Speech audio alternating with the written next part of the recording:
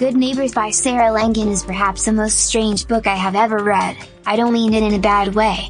It was a slow beginning for me, yet, when the story hooked me, I stayed awake until late at night to complete the book.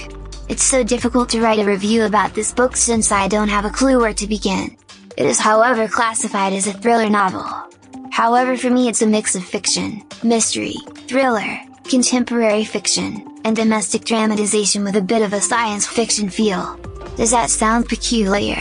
It sure does, however it works strangely well. Good Neighbors by Sarah Langan is about mob mentality and excluding individuals who are extraordinary. It's about that little town that appears to be wonderful from outside. However, when you begin looking carefully, all of the cracks and hidden messes show up. I don't think that there are many likable characters in this novel.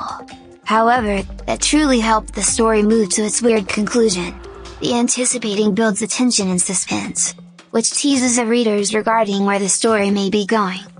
The Wild family moves to Maple Street to live the suburban dream. Dream that includes great schools, neighborhoods loaded with children, family picnic and barbecues.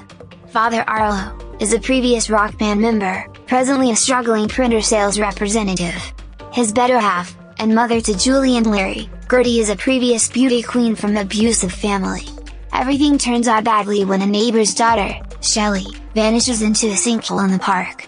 Shelley's mother goes a little crazy and blames Arlo for raping her girl, causing her fall. The locals turn on the Wild family, putting their entire lives in danger. Good Neighbors is a truly extraordinary and fascinating story, not at all like anything I've ever read. If by any chance you are searching for a book that is entrancing and bizarre and everything in the middle of these two, this is the book for you. Thanks for listening this book review podcast. If you like this review, don't forget to follow, so that you do not miss any of our future podcast. Also show us your love by sharing it with your friends and family.